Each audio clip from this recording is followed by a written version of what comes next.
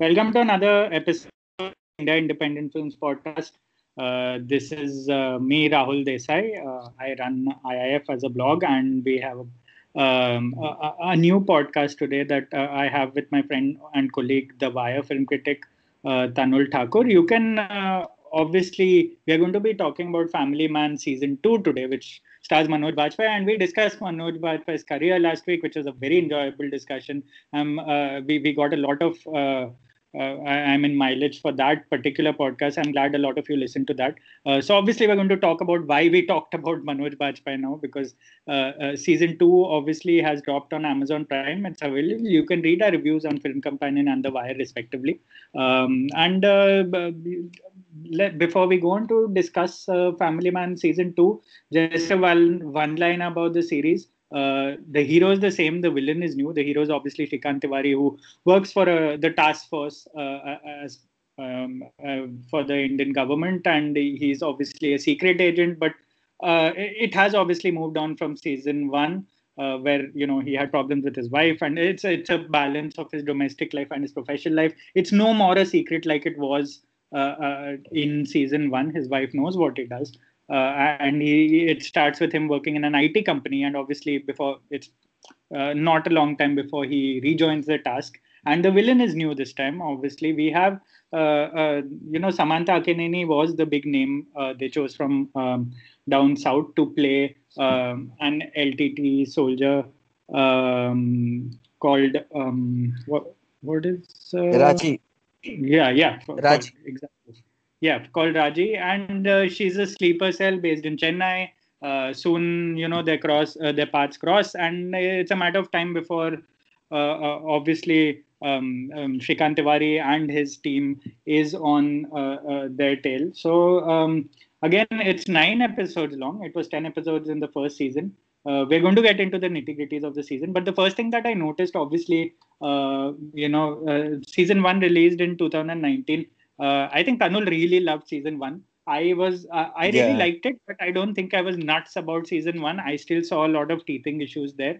And the funny part is it's completely the opposite this time, because I think I've really liked Yeah. season 2, and Tanul has been a little, Yeah. a little cautious about his love here Yeah. for season 2. So Yeah. let's start with you, Tanul, and what you sort of, I mean, your first impression of the series and how you Yeah. went. Yeah, Hmm, I was about to come to it. Like I hmm, thought I'll probably address this sometime later in the podcast, hmm. but yeah, I mean it makes sense to sort of set the ball rolling right away. Yeah. So I mean, I wanted to say that even after having liked season two in some considerable breadth, I would say I'm still in the minority, which is so fucking infuriating because I really want to be in the batch more times than not, as I've said, to be in the minority or the majority of having loved something. Because I mean, first is just really selfish at the level of being a viewer. I Hmm. mean, it always feels great, obviously, to watch something that you wholeheartedly love, and then you sort of, given our professions are such that you go out there and endorse. And the second is obviously again a slightly professional sort of a reason, which is the fact that like when you love something, it obviously automatically, I mean, the piece writes itself, and and that's how I function. Hmm. I can say that, like, I mean, most of my pieces that I enjoy writing are of the films that I've loved. Sometimes it's an odd case that like a film is bad in a nuanced sense that you want to really split hair and sort of like analyze the hell out of it, and then that also results at times in interesting prose analysis, whatever. So yeah, I mean, this time I was like, okay, whatever. It's less of an enjoyable experience with the level of writing and watching the show. Anyway, coming to my feelings about it. So I mean, Hmm. I'll first go back to the first season, and the reason that I loved it so much was Yeah. obviously I thought. I mean, the concept was just brilliant. And then we spoken about it the last time as well, briefly, and that really blew me away. And I have a real soft corner for pieces that have good element of humor to them, or a good Hmm. element of surprise.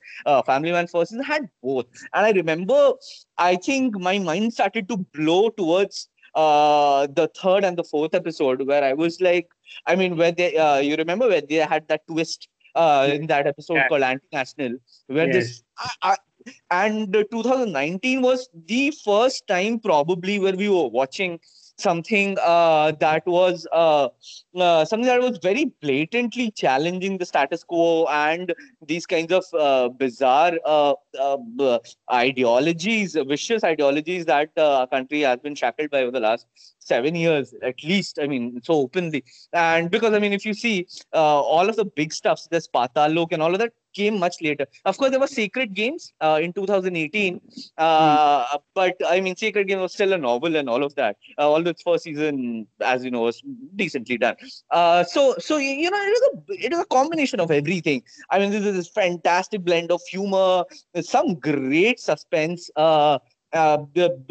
Challenging, as I said, like the status quo and all of that, and it was just such a great concoction. I mean, just this metaphor for, I mean, uh, metaphor for work, or a metaphor for being workaholic as a way to sort of avoid some deep-seated issues and things like that just spoke to me on a very personal level. And there were a bunch of things. So I mean, I was really blown away by I mean, the technical ingenuity, that crazy 10-minute single take, Right. I think in the fifth episode. But there are a bunch of things. I was blown away.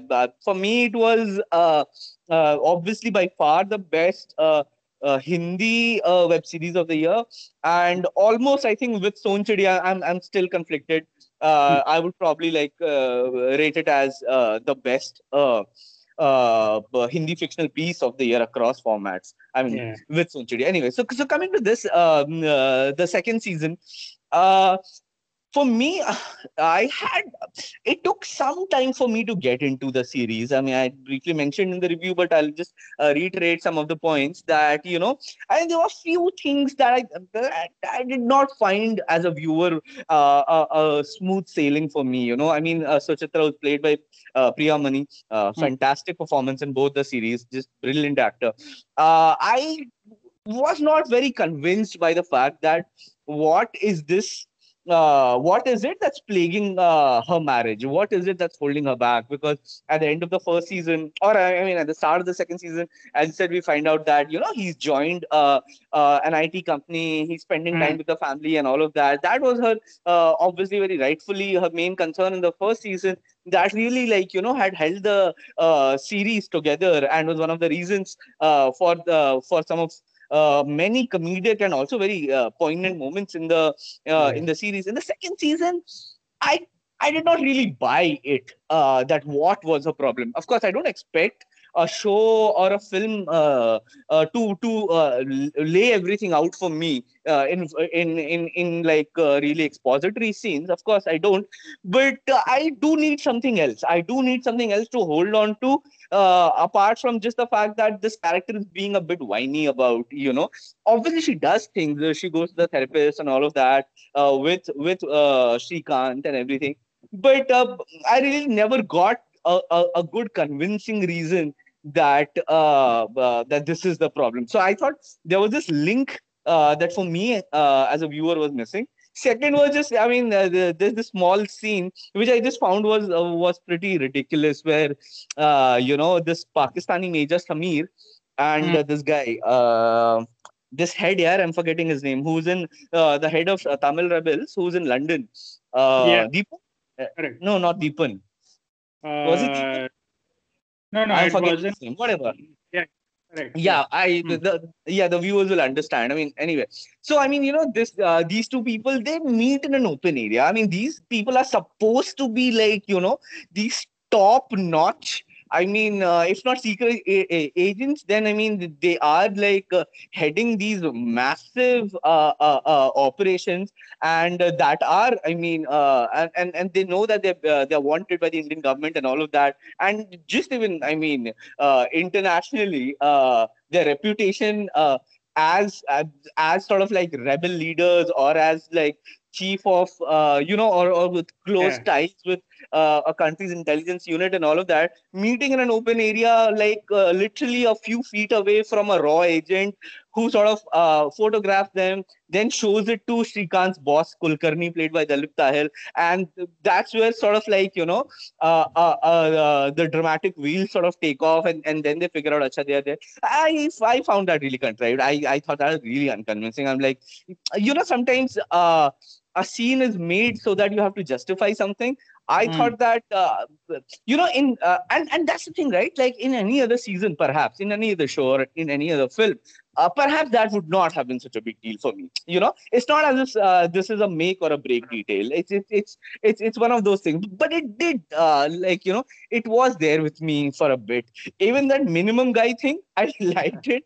It was so the minimum guy is a reference to Shrikant's boss Yeah, at this yeah. IT company, and this guy is always bullying Shrikant and all of that. He's this 28-year-old CEO, whatever. Anyway, so I mean that also I enjoyed it, but beyond a point, I was like, okay, can we move on, in the sense that, like, this is a little cliche for me. So Mm. these things, and the fact that I knew that, how this thing would end, that he's either gonna quit or slap. Well, he does Yeah. both. The same thing with Raji's harassment and everything. Once you start, so I could just see some of the designs in it. And again, Mm. as I said, it's not a deal breaker at all. Of course, had it been, I would not have loved the show. But it also, like, it's a bunch of things. Yeah, like it's one of those cosmic things that that happen when you start watching something. It could be because of, your biases, good or bad, your expectations, Yeah. almost all of it subliminal or latent, and stuff like that. So I took some time, and although I must say that even with all these things, there were things that I was enjoying in the first three episodes and all of that. But I still thought that something was missing. And but when Shrikant joins Task, which I just thought would happen, obviously it was just that the show was trying everything to delay it as much as possible or whatever. So maybe that was also one of the things that Mm. I obviously won't call it dishonest. It was just something that I thought that, like, just say what you want to say, and just come to the point in as much straightforward sense as possible. Yeah. But once they did that, I really started to enjoy the show. I thought it was quite well done, and very very enjoyable, which we'll come to, like, later. But again, one of the things that again didn't work for me, which is Uh, not related to the second season, but is like just related to the show in general, is, mm. when it ends with, like, this foreshadowing of the third season with Yeah. this guy who looks like a Chinese, probably a Chinese spy or something, and there's a coronavirus outbreak and all of that. See, it's something that I thought while I was watching the when the second season started. And it's Mm. not the fault of the makers. I would say it's not anybody's fault. In fact, it's perhaps my fault as an audience member, or whatever. But it's something that is very inherent to the DNA of the show itself, which is that, it's the way I read it. It's a bit torn apart, or it sort of stands in some sort of a no man's land between these two stories, right? One story is this beautifully random, sort of almost quote unquote a random story of a family and its troubles, and it's just this such an ingenious conceit where this guy has to, like, hide what he does for a living, and his identity itself is a problem, and all of that. So and that really gives you so much scope for, I mean, humor, surprises, a lot of, I mean, I didn't expect this sort of a moment, and something that is, of course, very very unknown to not just Hindi dramas, but just espionage dramas in general. Now the second part is, so this one part is this very family slash confused humor thing that's going on. The second part is really focused, and I think that sometimes it's a bit too focused, and it feels a bit chapter-like to me. So, okay, the first season, what is the chapter? The chapter is ISIS militants and the ISI operatives and all of that. Whatever. Okay, first chapter. Second chapter, what is it? Okay, LTT, and like its collaboration with ISI units and all of that. What is the third chapter now? I don't know if they'll make a season on that. Probably or probably not. I don't know. Now, what's the third chapter? Oh, COVID crisis or like a Chinese spy. Or it just feels a bit neat to me that like, acha, इस बार ये करा, अब ये करेंगे, अब so it I don't know. It's not again not a deal breaker or not a major source of an annoyance. It is at best a quibble, but it is still there at the back of my mind, and I'm constantly thinking how they will sort of like not just do the balancing act between these two very different stories, but also how will they go about it in future so that it feels less contrived to somebody like me. And obviously they don't give a fuck about one person's expectations, and obviously it's not really important in the larger scheme of things. But I'm still thinking about the pulse of the series and what its future holds for it. But anyway, coming back to the second season, it was pretty mathematical for me in a sense. First episode didn't work so much. Then I started to get into the heat of things, and I thought it was quite cool. Rahul, you loved it, so well, why do you Yeah. not start your faucet? And it would be nice to hear. Yeah, no, absolutely. Like about your few quibbles that you had with season two, it's very interesting because the entire thing that you felt like it was a chapter wise, obviously. So the entire point I obviously got was that season one has a certain novelty that is actually inherent to a lot of first seasons of a lot of shows, right? Like where the Yeah. conceit is part of the beauty. Can I And interrupt once you for a that second? yeah, I'm very sorry. Can I yeah. interrupt you for a second? Yeah, sorry. Another thing, that was a big problem. Not a big problem again, but it's definitely more of a quibble. It's not a trivial thing. Was that, I loved the whole deal about Musa in the first season. I thought there was this beautiful bit of surprise. There is this ISI chief or like whatever, a big shot at ISI who is bit of a seductive sort of like a knife, seemingly knife figure in a hospital.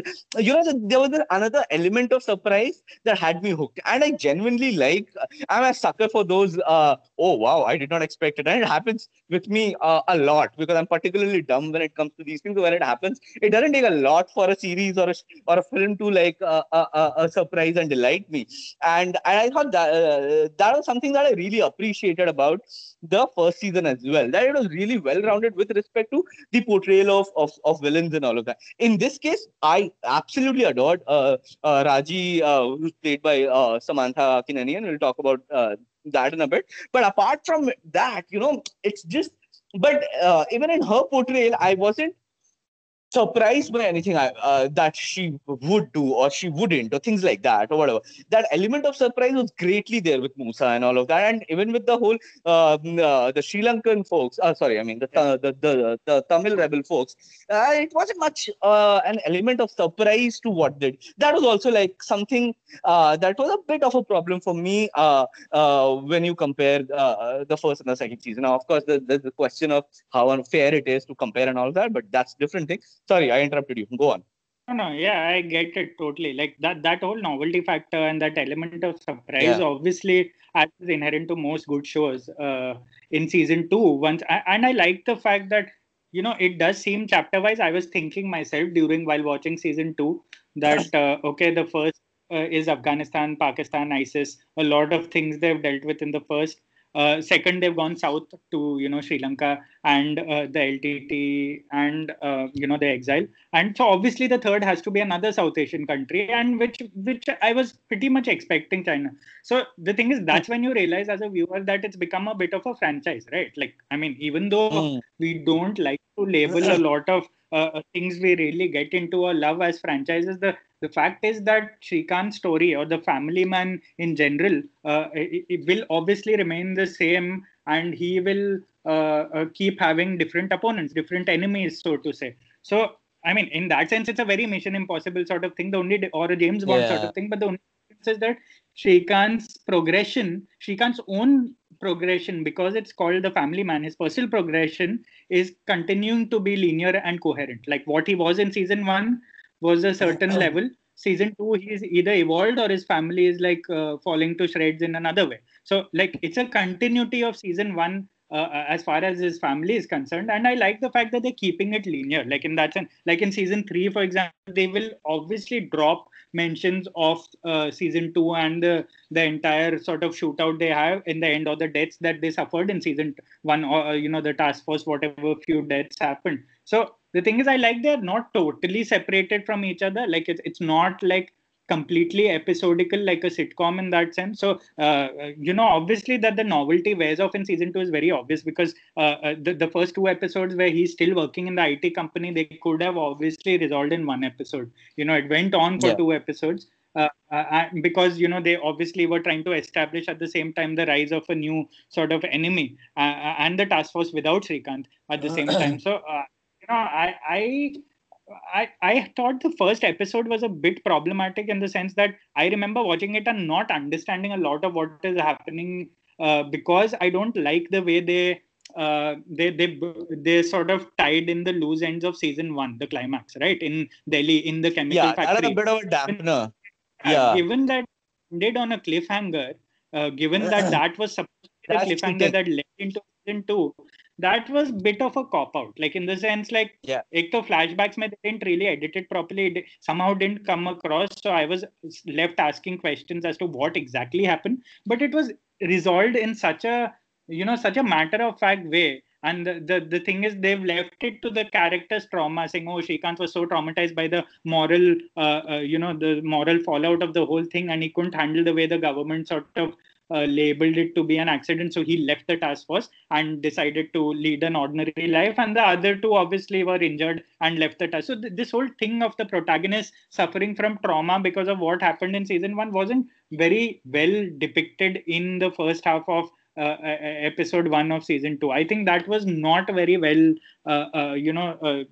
done at all, and I was actually waiting for it to get past it and get on with the business in season 2, because in the end it really didn't matter what happened, because all of them really joined back, except for, of course, Zoya, who was wheelchair ridden in season 2, so she could take part in this season. So I didn't like that part in the beginning of this season, but once it sort of found its way, once Samantha was introduced as Raji in Chennai, sort of laying low and suffering sexual harassment from her boss and from people in her commute, and then suddenly sort of breaking out to be this very feral, sort of agile, almost animal like soldier that was trained and one of the best commandos of the LTT. I thought that was a very sort of, even though it wasn't surprising, I decided to sort of look at season 2 on as its own sort of animal, like as its own beast, because there was a lot of comparisons going on in my head in the first 2 episodes, and I felt like that was really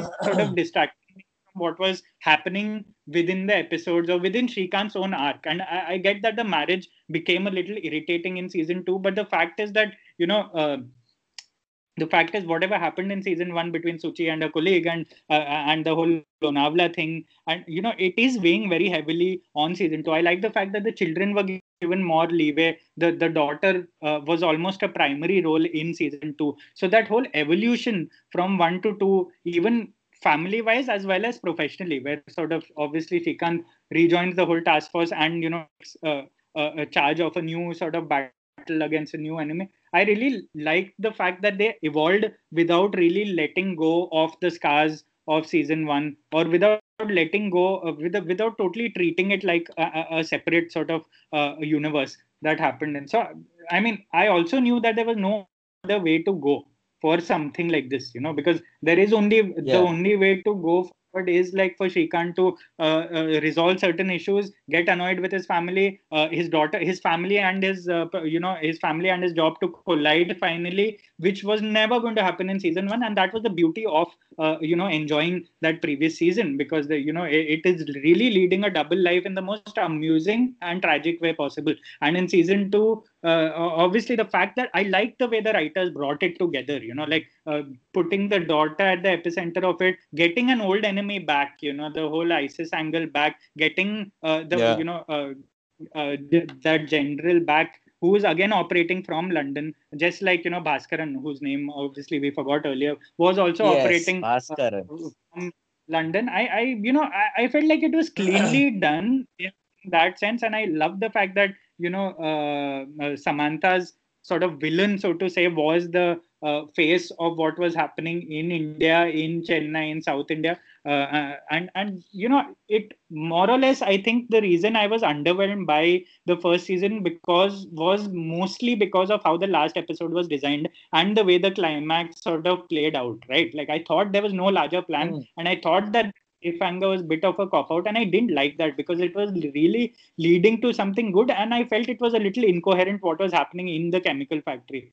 There were a lot of sort of cross wiring happening within the last 20 minutes of season 1, and I thought like it wasn't planned totally. And but the thing is, season 2 was entirely planned. They had a proper climax here. They had a proper, like a massive, like a brilliantly shot, like last that long take that they do in the last episode Yeah. of this season at the hangar at the airport. And I really felt like it all came together. They learned from their mistakes of season 1, and that sort of it gave me a feeling that the show was also like growing up a little in that sense, and put aside the tricky politics, which obviously is very difficult, given the entire Tamil situation, given the amount of controversy that it's already generated before it released. Also, I still think they did such a fine tightrope balance, because anyone Yeah. who doesn't to just randomly jump on the outrage bandwagon will immediately realize there is a lot more nuance to what you see on screen. I felt like constantly the establishment was still the villain in this season, as opposed to the task force and the LTT on both sides were actually two sides of the same coin, and there was good and bad in both of them, which is as much as you can ask for from a fictional show, Yeah. which is as much as from a show that doesn't take sides, but at the same time never shies away from sort of admitting that the system breeds monsters and the system breeds loners, like Shrikant, like the task force, because there are so many parts in this season where so many of the task members are doubt what they are doing. They because anyway Shrikant had quit due to a moral issue. Anyways, Milind had quit due to a moral issue. So a lot of them, sort of are dealing with the consequences of them joining back and sort of having to deal with the politics of the Indian system in this, and that was beautifully sort of depicted even by Seema Biswas's role as this Prime Minister Basu, who's such a dead ringer of obviously Mamta Banerjee. And I thought that was really well done, even though it was done entirely indoors, entirely felt like a separate universe. The same way a lot of Bhaskaran and the generals portions were shot in London, and sometimes, as you said, unconvincingly because they met in the open and they were planning a lot of things in a typical spy sort of espionage manner, which didn't really work. But I felt like the Prime Minister portions were really smartly done because she had obviously Vipin Sharma playing her sort of Secretary General, which his role and that whole tea gag, the drinking tea gag that happens throughout Oh, season two, so it, good. it's He so good, like and there is this entire thing happening between him and the whole tea thing, and I loved and it kind of like reminded me of Scam 1992. Uday and I, we had like this very brief chat about it. That I don't know if you noticed it or something. Scam 1992 also has this whole tea and coffee metaphor happening throughout, and it is I think I realized it only much later. So much so that I wasn't even convinced enough that I didn't include it in my review. But it was insane. It was just a detail that's hiding in plain sight. So anyway, so yeah, I mean, sorry I yeah, interrupted again, but like yeah, and I love the fact that they did not overdo it. Like his whole tea thing was just, I mean, 5 or 6 scenes spread across, and that was great. Anyway, yeah, sorry, continue. I felt like it was very like subtly done because I didn't catch on to it till like much later. And then Acha. I was actually noticing that it reminded me of that running gag through Baby, if you remember, of Murli Sharma Uh, playing a secretary, the minister there, and he sort of every time Akshay Kumar's character comes, he sort of he's intimidated and he gets slapped. Or there is some running gag in he gets Baby, which back. reminded, which Yeah, yeah, yeah, yeah. which Vipin Sharma's thing totally reminded me of, and the way he went about it here, and he has such a terrific poker face in general. So like a Yeah, lot yeah, of yeah. like by himself in this series. So I felt like they got such a lot of details right that there was never really, for me, sort of a deal breaker throughout this series. Though I totally understand if I was going to look at it through the prism of how much I enjoyed the first season, yes, season two, Yeah. would play out a certain way in my head. But the thing, it did help that I forgot a lot of season one. Like when I watched season two, I made it a conscious Yeah. attempt to rewatch season one because before that, because then it feels like watching a film, and it's like watching a South Indian film, like the way I watch Arjun Reddy and then watching Kabir Singh the next day itself. And it was such a Oh. so annoying as a viewer also, especially when it turns out to be problematic or bad, that even I didn't want to take a chance with a good show also, because it would then get lost in a lot of, in my head at least relatively, it would get lost in a lot of comparisons that were happening. Because if you notice, they followed the same format in season 2, even action scenes wise, or even Yeah. design wise. Like in season 1 they had this, like even the way Shrikant sort of is at the school principal's office when shit goes down in Bombay, and when the criminals, when Musa and the others escape into the slums, he's at the principal's office and he's on the phone getting messages. At the same time, here Yeah. also, when sort of Bhaskaran's brother escapes in Chennai, he's again on the phone, but here obviously he's working in an IT job, but he's getting updates from JK throughout. So a lot of the There's a formats are just repeated. there's a Huh. lot of deliberate echoing between the two seasons, which I loved. I mean, it was just like if you It's remember in the first season, the mm, Baramulla people helped yeah, Sajid escape, like the shield Sajid from this guy Srikant. The same similar thing happens in the second season when the villagers of Tamil Nadu shield the Tamil rebels people from Shrikant's team and all that, and a bunch of other examples. Yeah, very rightfully stated. yeah, Something exactly. I very, very much liked in The this. mirroring Yeah, was sorry. excellent, like done throughout. Like Yeah, you can mistake it as a formula, saying अरे यार ये तो वही repeat कर रहे हैं, तो what is the point? It's become a franchise. But the thing is, they've done it very intelligently. Even though so many things are repeated, like in the sense like there's again two one-take action sequences. There are again, like you said, the exactly. sympathizer sort of recreate what the Baramulla scene did in the first season, and then the way Shrikant finds out about certain things in this show in this season is exactly reminiscent of what happened in season one. But again, it still gave the season its own individualism, its own identity. Obviously, that a lot of it is due to some very good writing, very solid filmmaking, as usual from Raj DK and new director Supan Verma. But there's so much to appreciate in the fact that despite running over two seasons, despite not putting your protagonist at the dead center of every scene in the show, they still get so much right, because there were a lot of portions in this season where Manoj Bajpayee is not to be seen for a good like 10-15 minutes. You're going from Yeah, Suchi, you're going from Samantha, you're going from JK. Most of the time, JK had a massive role this time also, because he was yeah, handling one side of the this thing. So I really like the fact that they did not overdo Manoj Bajpayee's sort of arc. Shrikant's arc in this season, they let it follow natural progression, did not shy away from taking him away from the action. When his daughter gets kidnapped, he has to go back to Bombay and resolve, like, and sort of avenge an old enemy, so to say. So I really liked how it all fit in, and the writing sort of was almost marvelous in how effortlessly it resolves all the political and all the social sort of echoes without really compromising on Shrikant's personal journey. yeah, absolutely. And before we go discuss the show further, given the fact that you mentioned baby, there's this one line that I want to share with all the listeners of the podcast. Folks, whoever of you who are tuned in, I just want to say one line. Baby is a shit film. Baby can go fuck itself. Sorry, I just had to put it out there. I really hate that film. I'm sorry. Anyway, moving on from that very dignified note. What else are we talking about, Rahul? When it comes to the Family Man, is there anything I specific feel like that we that you want to sort of go obviously into, because there's a bunch of things. yeah, like there are a bunch of things. Like, let's, before we move forward, let's obviously address the few criticisms through obvious criticisms, the rant, the controversies that it is going through right now. Like, obviously Samantha's brown face is the top of the list. And what did you feel about that, and what is your take on, in general, this sort of filmmaking tool the way Indians use it.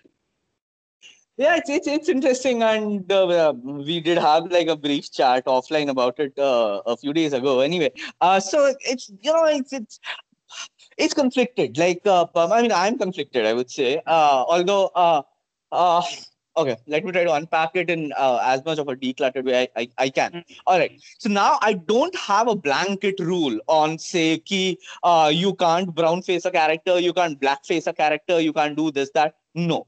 I am not also in the same camp who say that, Priyanka Chopra should not have played Mary Kom. I mean, if you go by that, then should they have actually casted a Sardar in to play who do you call it, Ranbir Kapoor's character in Rocket Singh? Like, I'm not in those camps. Like, actually, I'm not in any camp at all when it comes to these things. It's really very simple. I see it on a case to case basis, and I would my only hope is that I hope to be consistent throughout. What I feel is, when it comes to a character, you should get the best possible actor, irrespective of the background, irrespective of their skin color or whatever. I mean, obviously, I mean, it's a little complicated. You can't get a white man to place Martin Luther King, for example, obviously. So, I mean, please take whatever I say, not as blanket statements, but as nuances embedded in it, without me having to explain it, because as I said, it's a huge thing. So, coming back, so I don't approach it as like, acha, haan, theek hai, this is how the world is, and this is how everything in the universe, including all the arts, should conform to it. I think that is a very, very parochial and a very misguided mindset, very, very narrow mindset that result in a lot of these bizarre criticisms that we often see about films or web series, which often come from one of these Delhi sort of like serious political journalists. I mean, most of them have very little idea about films, have very little idea about how difficult it is to tell a story and all of that. And the way they opine on films is just so fucking infuriating, because they claim a moral vantage point while diluting all nuances, and it just almost sounds so authoritarian, and it sounds such a school teachery hectoring thing that I tune off instantly. Most times they absolutely have zero merits anyway. So that's there. Now, coming back to whether to answer your question, whether a character should be face washed or not. Again, it depends on context. It depends on the nature of the washing, of the said washing, and how it feeds into the role and the season or the series or the film. It was definitely a problem in Bala, because I don't need to spell that out. Ranveer Singh in Gully Boy, for instance, I did not have a problem. It's slight annoyance, but like, he was just so good in that film that I was fine. Now, in this case, as I was telling you a few days ago, I to begin with, I did have a problem, and here's how I rationalized it. Now, but unlike many people, I'm very, very okay in like accepting my like mistakes and all of that out in public. So I'm not saying that like, I have figured out. I'm still figuring this out as I literally frame this answer. But I will say that I did have a problem, and the problem was precisely, I was trying to understand why that was a problem for me. Because the first, most of our reaction are gut instinct. Something works or something doesn't, and then you try to understand, okay, why does this not work? What's happening here? All right. So I mean, Akineni's brown face was definitely a problem, and because I just thought that it was distracting me from her role to begin with, because it was just so out there. And then but then there was another part of the brain which said that, like, I mean, you also need to be true to the to the skin tone, say, of the, like, you can't have of a Caucasian skin tone to play a Tamil rebel. Obviously, I mean, that's a bizarre example, but like, just to put things in context. So obviously, I mean, and you can't obviously have Samantha Akineni, who's fair and all of that, playing like a Tamil rebel in her natural skin tone and all of that. Although I really haven't studied, I mean, what is the gradient skin color gradient of the LTT rebels and all of that. I'm sure there is some scientific way through which you can make it like less obvious, because I mean, I've seen photos, I've read books about like Sri Lankan civil wars and all of that, and there you just, they're people, and they look like that. With Samantha, because I had like I knew how she looks, how fair she is and things like that. And then, so there was this one part of the brain which said that, like, I mean, I'm just concentrating on her skin tone, and it is distracting me from a very which looks like it'll develop into a very good performance. This is all in first season. Now the second part of my brain was like, come on, don't be so naive.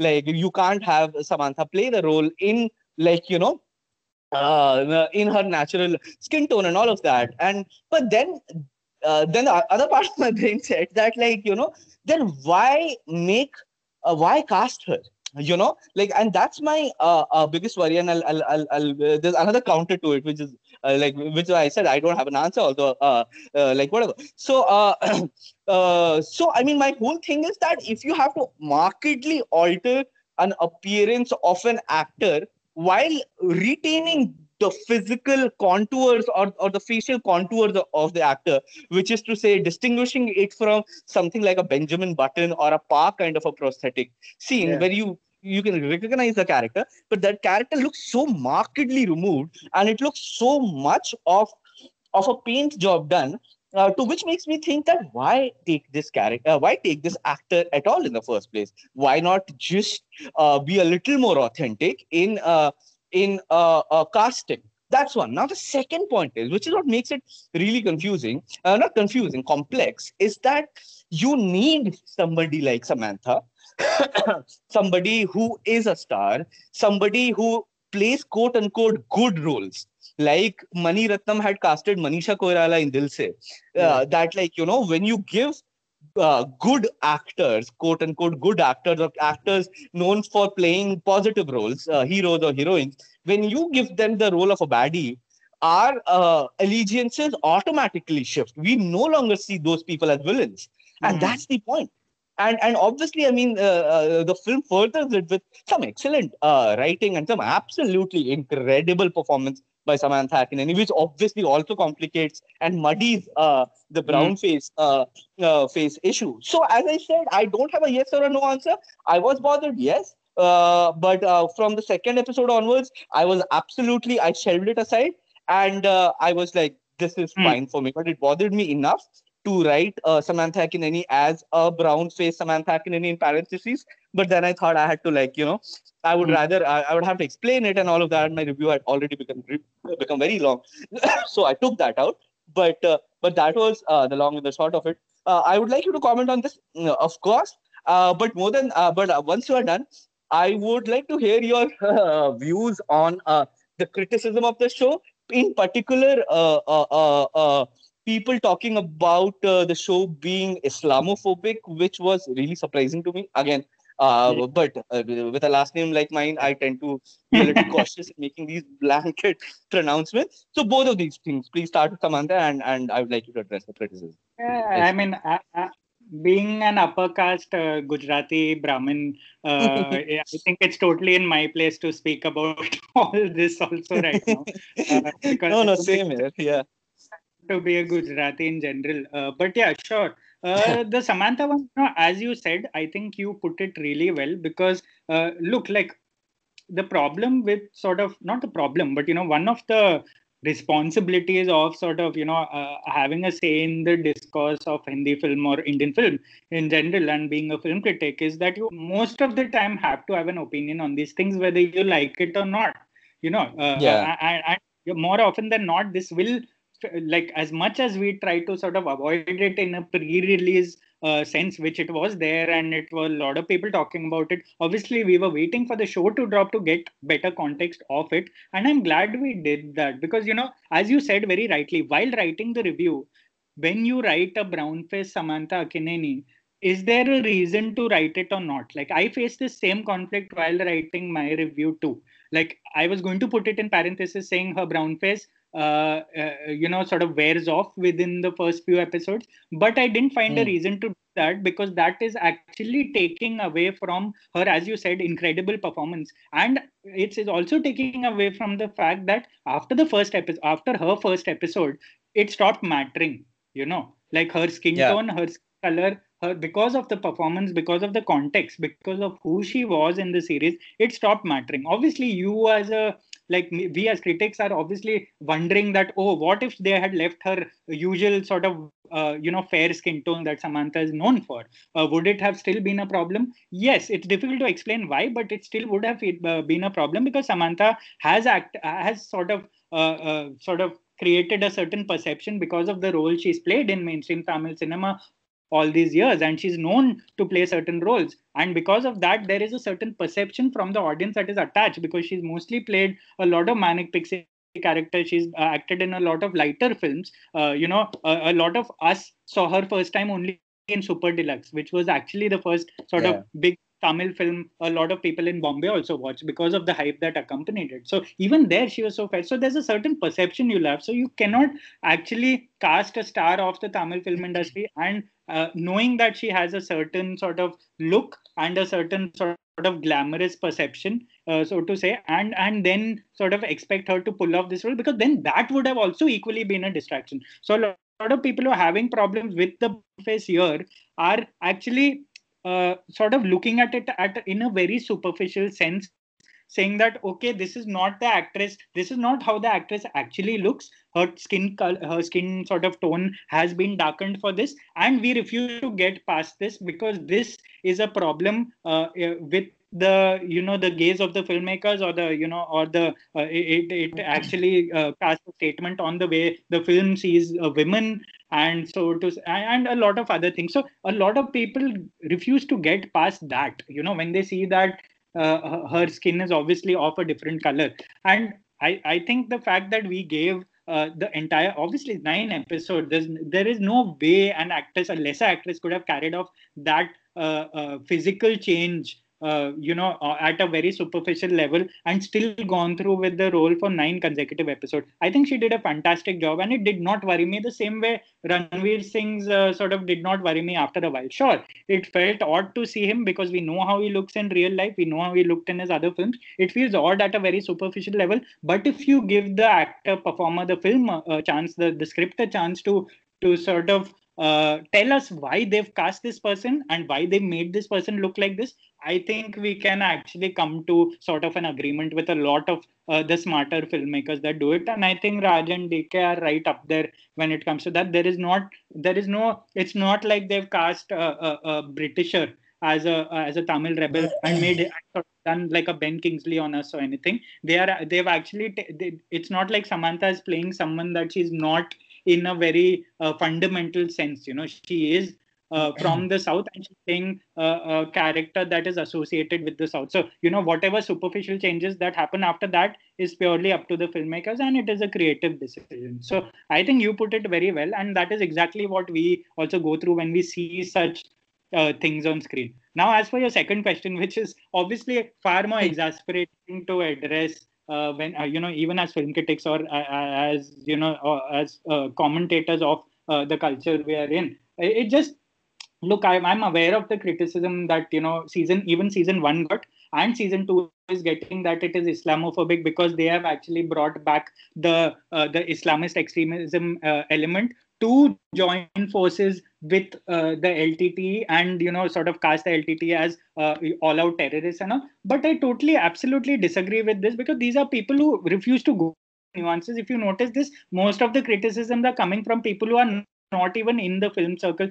who have nothing to do with film criticism or film writing in general. These are people, a lot of criticism coming from people who are uninitiated in the entire experience of watching an Indian show, or of sort of immersing yourself in a good Indian series or a good Indian film. So a lot of them, I mean, they are just radical opinions that are not very different from the characters they think they are commenting on. Because like if you think about it, like as I said earlier, there is not really there is actually a good and bad in all the elements, all the people that we are seeing, all the fractions, so to say, that are being depicted in this series. There is, and as far as I am concerned, if you want to really look into the nuances of Family Man, it is very, very subtly anti-establishment in its own way. And a lot of people who are saying it's still pro-government and it is still like anti-minority, it is still sort of it is still dehumanizing the Tamil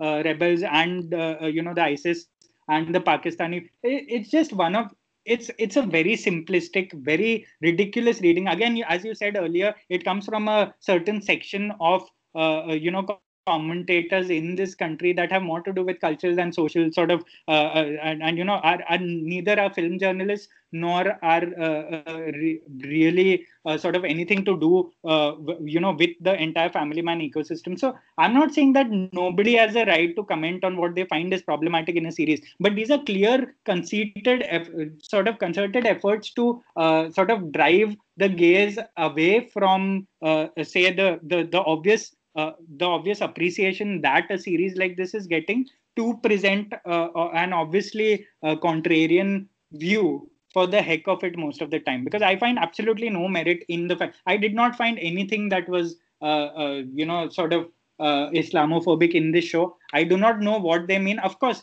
you go back to the stereotypes of how the general is shown in Pakistan, in London, and who's trying to sort of manipulate the LTT into believing that the Indians are against them, or they've destroyed, they've assassinated one of their leaders, which is purely fiction, and it works beautifully in context of what the show is trying to say. What is the broader picture? The broader picture is that in the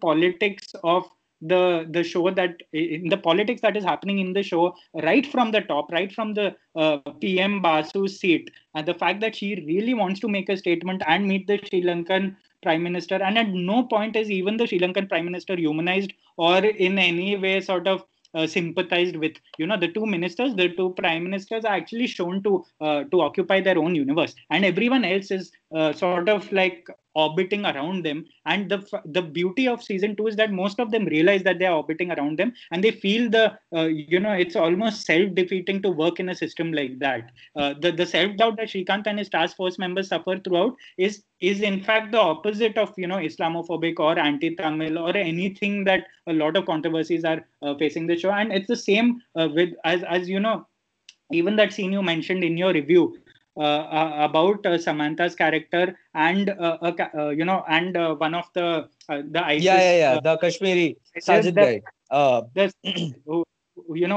Who's sort of carries forward from that lovely scene where on a drive they talk about Kashmir and Sri Lanka at the same time. That actually says so much about, like, at the same, they aren't humanizing them in any way, but they are actually depicting the kind of how there is no sort of black and white to anything that we see on screen, because these are literally people missing their land, and who have obviously gone off the deep end, who are absolutely obviously radical in their own way, but they are no different from a lot of people that are actually are the protagonists of this series. So obviously, coming back to your point, I think there's absolutely no merit, and it has more to do with the ego of a lot of commentators who want to have their say about the show. Fair enough.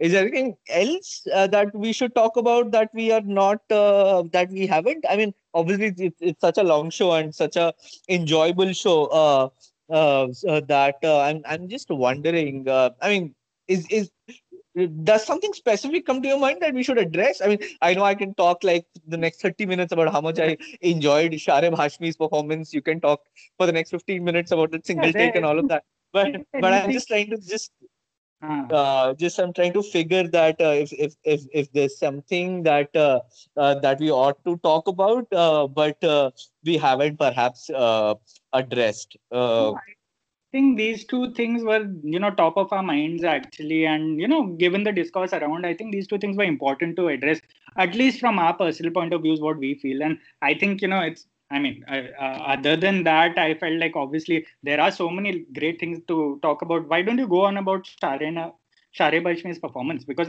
even as I said, I think he's actually given a far more meteor role in this, and with a proper arc. And one of the best scenes of the series for me was obviously the Yeah, hospital scene, which could have gone, wrong in a lot of other shows and a lot of other films. But yeah. I really teared up during that scene here, because that whole buddy cop sort of thing that started in season 1 really reaches its culmination, and does, and sort of really gets me invested in their relationship this series.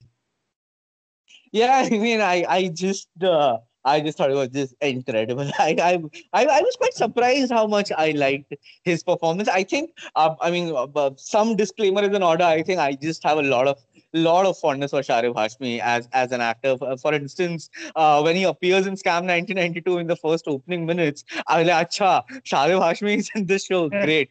And then when he's just not there, I'm like, "Guys, come on, get him back. I want to see him."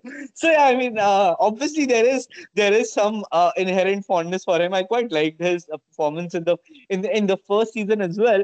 But I just thought he was really good in the second season. Maybe again because it's just so specific to an individual viewing experience. Was that whenever I thought something was not happening, like when the show was kind of struggling to sort of find its rhythm and voice, for me, in the first three episodes, as I spoke about earlier in the podcast, it was Sharif Hashmi that would just steer the show back for me, and I very much liked it because I very much liked the first season of The Family Man. So that was a first striking thing that for me a mark of a really good actor, and that's just not acting. The that has a lot of things. That has acting, that has to do with screen presence, that has to do with the way you subvert the expectations of an audience within a scene, the Yeah. way you sort of like carry a scene forward, your basic magnetic presence or just presence and all of that. So the moment I start missing a character in a season is an indicator for me that that performance is really working for me, whether it's a villain or whether it's a positive role or things like that. In this season, I sort of started to miss Hashmi's performance with an intense hunger, and whenever he would appear, he would just be so Mhm. natural. I mean, it's just so beautiful to see an actor not just in his elements, but to be in his elements in the most unobtrusive way possible. That even if you say switched off the camera, he would just be like that because he is like that. But boss, that is acting, right? And I just love. I mean, I have a lot of fondness for humor, and especially characters who can sort of like just bring that so seamlessly. We spoke about Bajpayee's excellent knack for that in the last episode, Yeah.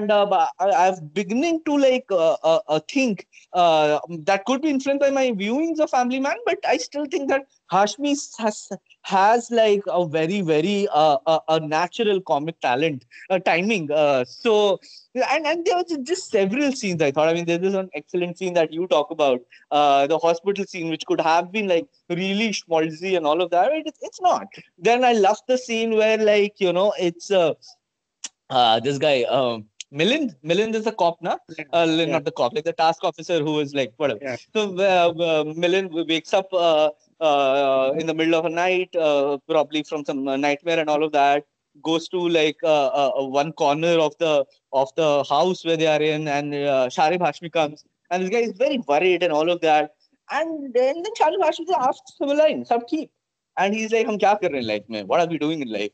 या हम क्या कर रहे हैं?" And then Sharif Hashmi is like, "मतलब कल या फिर in general?" He had just, he had a great big heart stealing or scene stealing thing. But just these little things that he does, and I think it just struck me. It just came to me now that the reason I like Sharif Hashmi so much in this is that the whole the language of thinking about a scene, or the language of thinking about a film itself, or a piece, a dramatic piece. I think Hashmi's language complements or is just fits in like a hand in glove with Raj and DK's language. Now, Raj Yeah. and DK have an ingenious knack for humor. I mean, I would put them like in top three or top five, top three for sure Yeah. among Hindi filmmakers who just are so good. I mean, I would highly recommend Rahul. I don't know if you've seen it. I guess probably not. Have you seen his first movie, Flavors? Rajan DK's first film. It's a really small indie. Uh, No, It's about these two. I haven't seen it. Huh? No, I Okay. have. Oh, okay, okay. It revolves around a bunch of desis in the US, and it's a bit of it. I'm for sure is inspired by their own experiences because they both Raj and DK went to University of Michigan Ann Arbor and all of that. Then I think they were in the US for quite some time. They worked there and then returned to India and everything. So the flavors is actually like. You just see everything like it's very much a slice of life drama slash comedy whatever but I mentioned that film only because, and then we have obviously seen their 99 Go Go Gone and all of that. So I mean, it's just to find humor in mundane is something that Raj and DK do so well, and I think in Sharib Hashmi as an actor, they have just found somebody to just let go of their very eccentric side. Like there's this one scene in episode 6, I think, when they're going after Raji and all of that, and this guy just stops and sees like a man who's brushing and spitting in open, and he's like, "Yeah, Maila," and it's just so funny because it's just so random. And Sharivash just does these things so well. But I also love the fact how he changes gears. Like even in that Millen scene, if you talk about where like he's saying that what do you mean what will happen to us tomorrow or in general, and then he sort of like gives like a quasi impassioned spiel about like the importance of task and the importance of what they do. And or in that Ay Dil Hai Nadan Tujhe Hua Kya, that bar scene with Manoj Bajpayee, he kind of like shuts him up abruptly and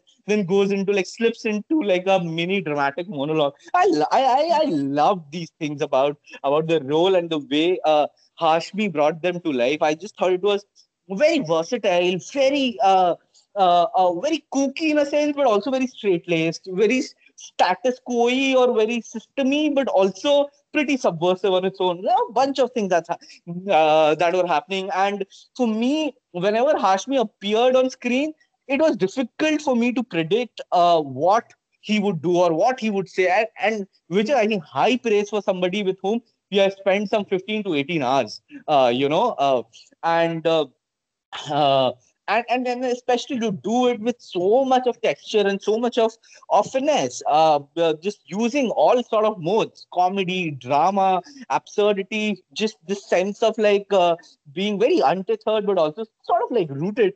I just thought it was a spectacular performance.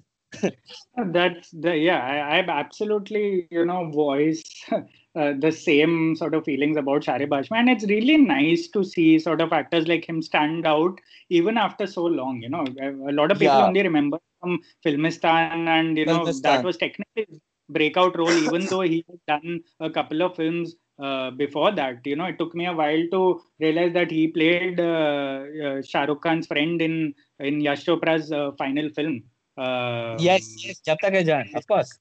Yeah, Jab Tak Hai Jaan, and it took me a while because after watching Filmistan, I was like, okay, I've seen the guy before, but it's really nice that and the same thing, when I saw him in Scam 92, I was like, oh, nice, because the actor Shreya is already there in Scam 92. Maybe it's a nice little sort of a meta reunion Complimentary. happening in another very good show. But yeah, and the funny part is like now Shreya has a cameo in like season 2 of Family Man, and Sharib has like a proper Shreya kind of role in this. So it was really nice, and I like that the streaming ecosystems really letting them live up to their potential and give and forget the opportunities. With Raj and DK, with filmmakers like them, creators like them, it's always and with a long form series like this, 9-10 episodes, you're every big part matters so much, and the fact that Shari Bashmi actually converted his Hero Ka Dost part from season 1 into a proper character part in season 2, where and there were parts when, and especially the parts in the hangar where he and his Chennai sort of the Chennai cop, who's actually also a very good Muttu. actor.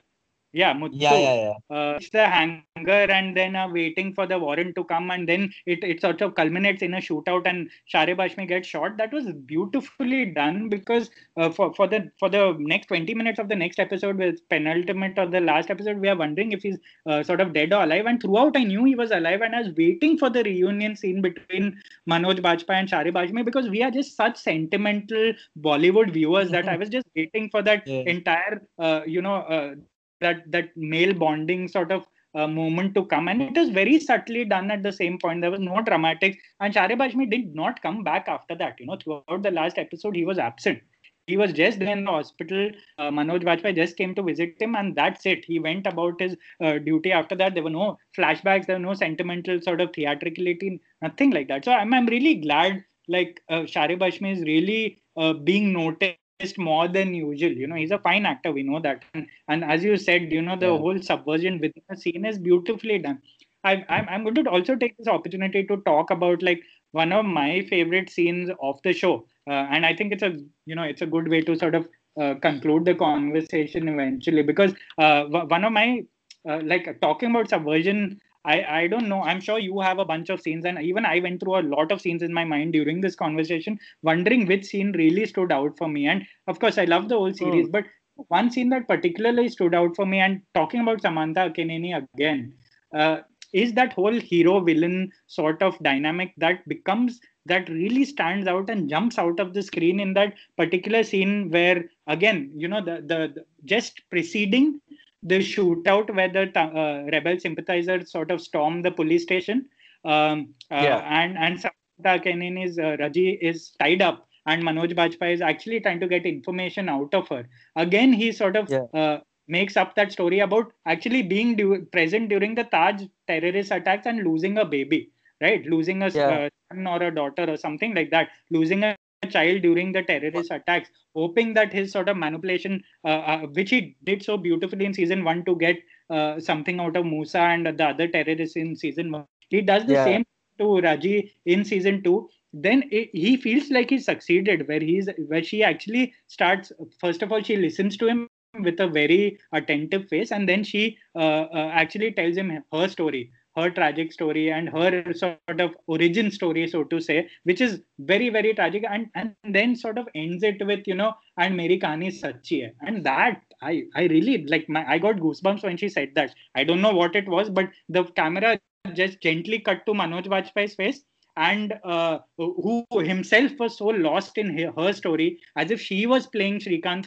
It was almost like the roles were interchanged, and in the end, she sort of absolutely destroyed his entire sort of persona that he keeps trying on all the prisoners, or the way he interrogates them by saying Meri Kahani Sachi, and that really that was a terrific. That was a terrific example of performances and scenes of season 1 and characters being subverted even as we are watching them.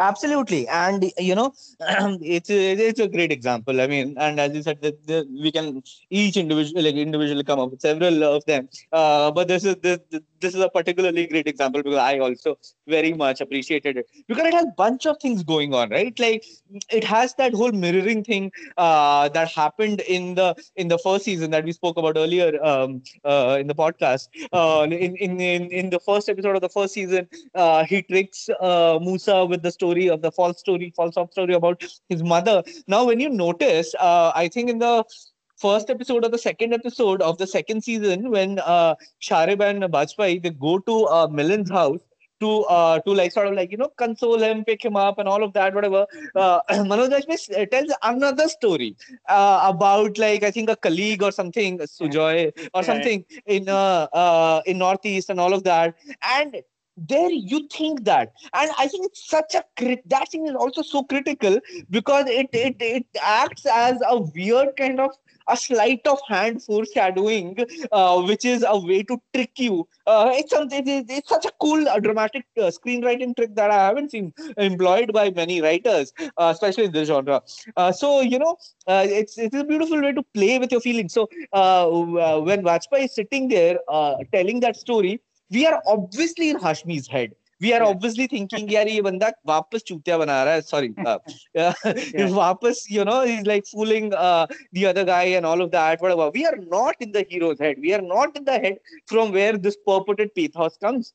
Now, the scene cuts and they are walking down the stairs and all of that. And Hashmi is like, ha, well done. I saw what you did there and whatever. And then Vajpayee is like, what the fuck? What do you mean? And they do not resolve it. And they really do not resolve it. And I love that. And now that feeds into That Samantha scene which you spoke about, and then he starts talking about like his dead son, his 1 year old dead son. Like the Bajpayee is such a master manipulator, and then you again see that scene. I'll call this scene two, Melinda scene one. That is again beautifully sandwiched between another scene three, that comes later in the season between Sajid and this guy, Vajpayee, where Vajpayee tells him over the phone that, dude, like, well done. You have stooped down so low that you have kidnapped my daughter to, like, Yeah. get to your ends and all of that. And then Sajid is like, that's really rich coming from you, somebody who manipulated Musa's mother to sort of get back to me. So who are you talking about? Like, please do not claim a moral high ground or whatever. So I mean, so coming back to that scene again, scene number two, that's obviously like the standout scene of this ensemble. But I also think scene one and scene three, they make sure that scene two stands out even more, because I mean there's so much of interplay. I mean there's mirroring that's happening. There is a decent attempt to show that, like, these Indian government people are not such, well, nice people after all. In fact, I mean, every story of Vajpayee keeps getting worse. Like, I mean, what can be more worse than using your 1 year old kid as, like, whatever? Which again goes back to the whole thing, right? Of like how much of a family man he is, how much sincere. Of course, he's just cooking a story. Of course, he's like whatever. But Srikanth, we also understand, can go to some pretty disturbing lengths, even if it is about like manufacturing fictitious tales to sort of get to his end, and then it cuts to Samantha, who's buying it, and but we are not buying it. We know that he's bullshitting, but Samantha's also not buying it. She's seemingly buying it. So I just thought it was incredible the way in which our perceptions seesaw throughout the scene, and it's a bit of a cat and a mouse game, not just between Srikanth and Raji, which it obviously is on the surface. It's a cat and mouse game between the audience and the characters in that scene, where you think that who is smarter, who is being outsmarted here, and all of that. And when Samantha Raji says that story and all of that, what parts of it that were cooked up, I don't know, right? Like, it's beautiful. It's it's pretty masterful. I thought, like, among Yeah. many, I think this would definitely be on there. Yeah, excellently put. You know that the whole before and after that you mentioned, what makes a particular Mm, scene, like none of them basically are in isolation. Every scene is yeah, related, is mirrored in some way possible from something that has existed before or happened before. And as you said, it even ties into scene three, which was in the penultimate episode of the season. So yeah, I mean, mm, that's exactly why I think a lot of us are so taken by the series, which is what you really mentioned now, which is where you hit the nail on the head, according to me, because it really plays with the perception of the audiences and not just of the characters. Like we are in JK's head in one scene and we are in Shrikant's head in another, and we are wondering somewhere in between Shrikant and Raji's head in yeah, a particular scene, which is bizarre because it's really unheard of for a Hindi sort of film or a web series to really be not immersive in the most literal sense, but immersive in such a mm, literary and in a writing sense. So I really felt like there are of course a bunch of scenes that are there, and I leave that to the viewers. Everyone has their own favorite scene of the series, but yeah, but I'm glad we spoke about that scene in particular because it really sort of evoked a particular language that Family Man uses that really makes it such a unique narrative, such a unique series in general. Is there anything other more specific that you'd like to speak about? Because I'm sort of really almost on a high talking about like the about certain moments of the series. You feel that adrenaline rush while watching the series, no, of course, absolutely. but by discussing it with someone who sort of whether they share your view or not is not, but whether someone who's so immersed in the series or engaged with the series as you are is obviously another high on its own. Because this is different from how we review it, right? That is when we actually Yeah, have to be pragmatic and sort of be bereft of adjectives and be bereft of a lot of heightened sort of comparisons and analogies that we use while speaking, and that's the whole point of writing, I guess. But this is nice that you can let ourselves go and really speak about it with the passion that we felt while watching it. Yeah, see, and I honestly feel, and I'll just make a small comment, furthering what you just said right now, and it's one of the reasons that I mean these discussions have started thinking of late. Given that we started to do more frequently and perhaps longer pieces, this will be the longest of them all. Is that like it's and obviously it's different from writing and all of that. But what I often feel is helping me at a personal level, it's again just come to me now, is that it's also started to make me think in different directions or different ways, like the sandwiching of the scene that I spoke about, right? Like it, I mean, obviously it's probably there at a subconscious level and all of that, but it's not there in my review, it's not there in my whatever, but it's something that like that just came to me now while talking to you. So now when I see something great, I will remember this concept of tiered foreshadowing. I'll remember this concept of this peculiar vacillating between the heads of a different characters within a same scene, and also like within the tiered foreshadowing of a particular thematic subplot, so to speak. It's very interesting to me in some ways that I also learn a lot from these podcasts, and that's the point that I would perhaps like to conclude on. If not, you can perhaps add to it. Is that I genuinely feel, as a society, as a culture, I think film appreciation is. I know I may just sound so rich that we live in a quasi-fascist state, or tum film appreciation ki baat kar rahe ho, how first world can you get, and stuff like that. I get it. I hear you, but hear me as well. Is that I genuinely feel that appreciation for cinema is so important, and for that you don't need to be a film critic, or you don't need to be wanting to be a film critic. I think appreciating an art form, because that ties into our earlier discussion about some of these very simplistic estimations that we keep hearing about time and again, almost as like these hot takes, which kind of like sound intellectual because or they're posturing to be intellectual or whatever, but at the very base of it, they're so vacuous and hollow on most times. Is that because there's a genuine lacking of film appreciation, and I would genuinely want it to be extended to people, in the sense that, like, I don't know how, I mean, it's not possible perhaps, but I would like to see political journalists or policy people or like whatever really engage with cinema in a proper way, like understand how shit gets made, understand how difficult it is, appreciate the small things, appreciate the nuances. Like, then if you want to say that The Family Man is Islamophobic or Patal Lok is casteist, or pick any show or film that you probably had a concern with, where you fucking just write a tweet and use that word to dismiss someone, even if that concern is valid, that is a good that is a point that I want to reiterate here, does not mean that you reduce a show which is otherwise well made, and it's a show that has context, has nuance, has whatever.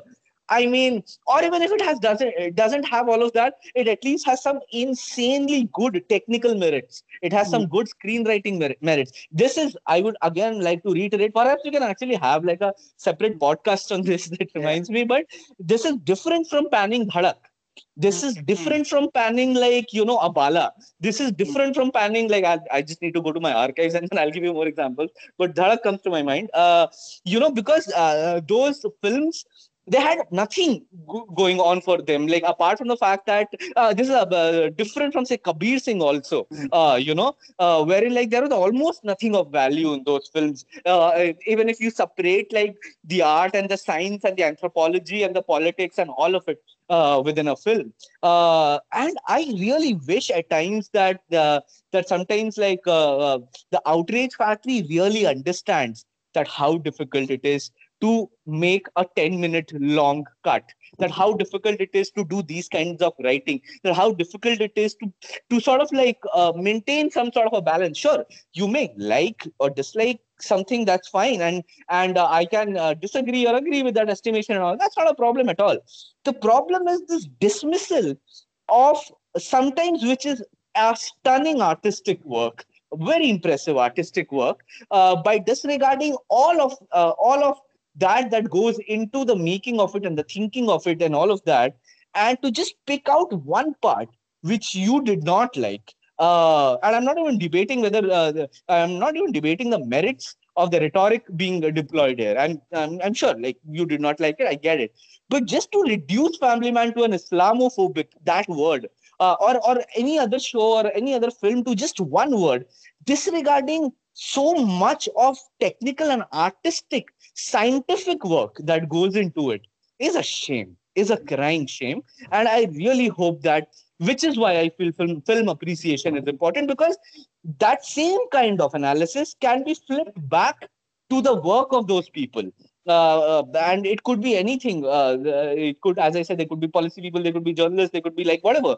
And how would they feel if the entirety of like the gruntness and the ingenuity and the inventiveness and all of that is stripped away and is absolutely disregarded, and just one thing is being picked up for good reason or not, and invisibilizing, well, I'm using the words that they use, but sure, invisibilizing the rest of the work, which is not easy to produce, is really, I mean, is something that I wish would change. So yeah, wow, I just, No. very unexpected, but Excellent way to really conclude this conversation, and I'm glad you noted all.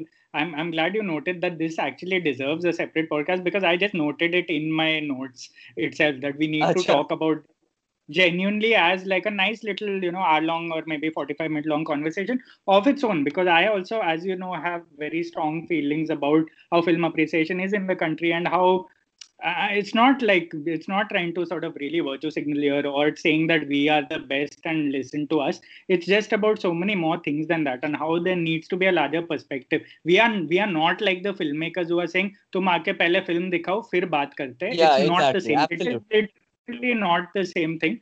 We are actually talking about something, and I'm glad you actually cast a light on that. And we will it'll be a good real topic to talk about, which is not directly related to films, but also like very important, I feel. And yeah, I think that's actually a perfect way to end a podcast about something like Family Man, which has been divisive in its own ways, but also largely appreciated, and largely also in a way exposed a lot of like hot take journalists and hot take like influencers on, say, various social media platforms. Because as you say, reducing such a series to like a single word or a single keyword or a hashtag is just, it makes no sense. And yeah, obviously we will address it in a future podcast soon. Yeah, so I'm glad you ended it like that, and hopefully we will that's the end of our Family Man 2 discussion. If you obviously have any feedback, do write to any of us, either on Twitter or on Facebook, or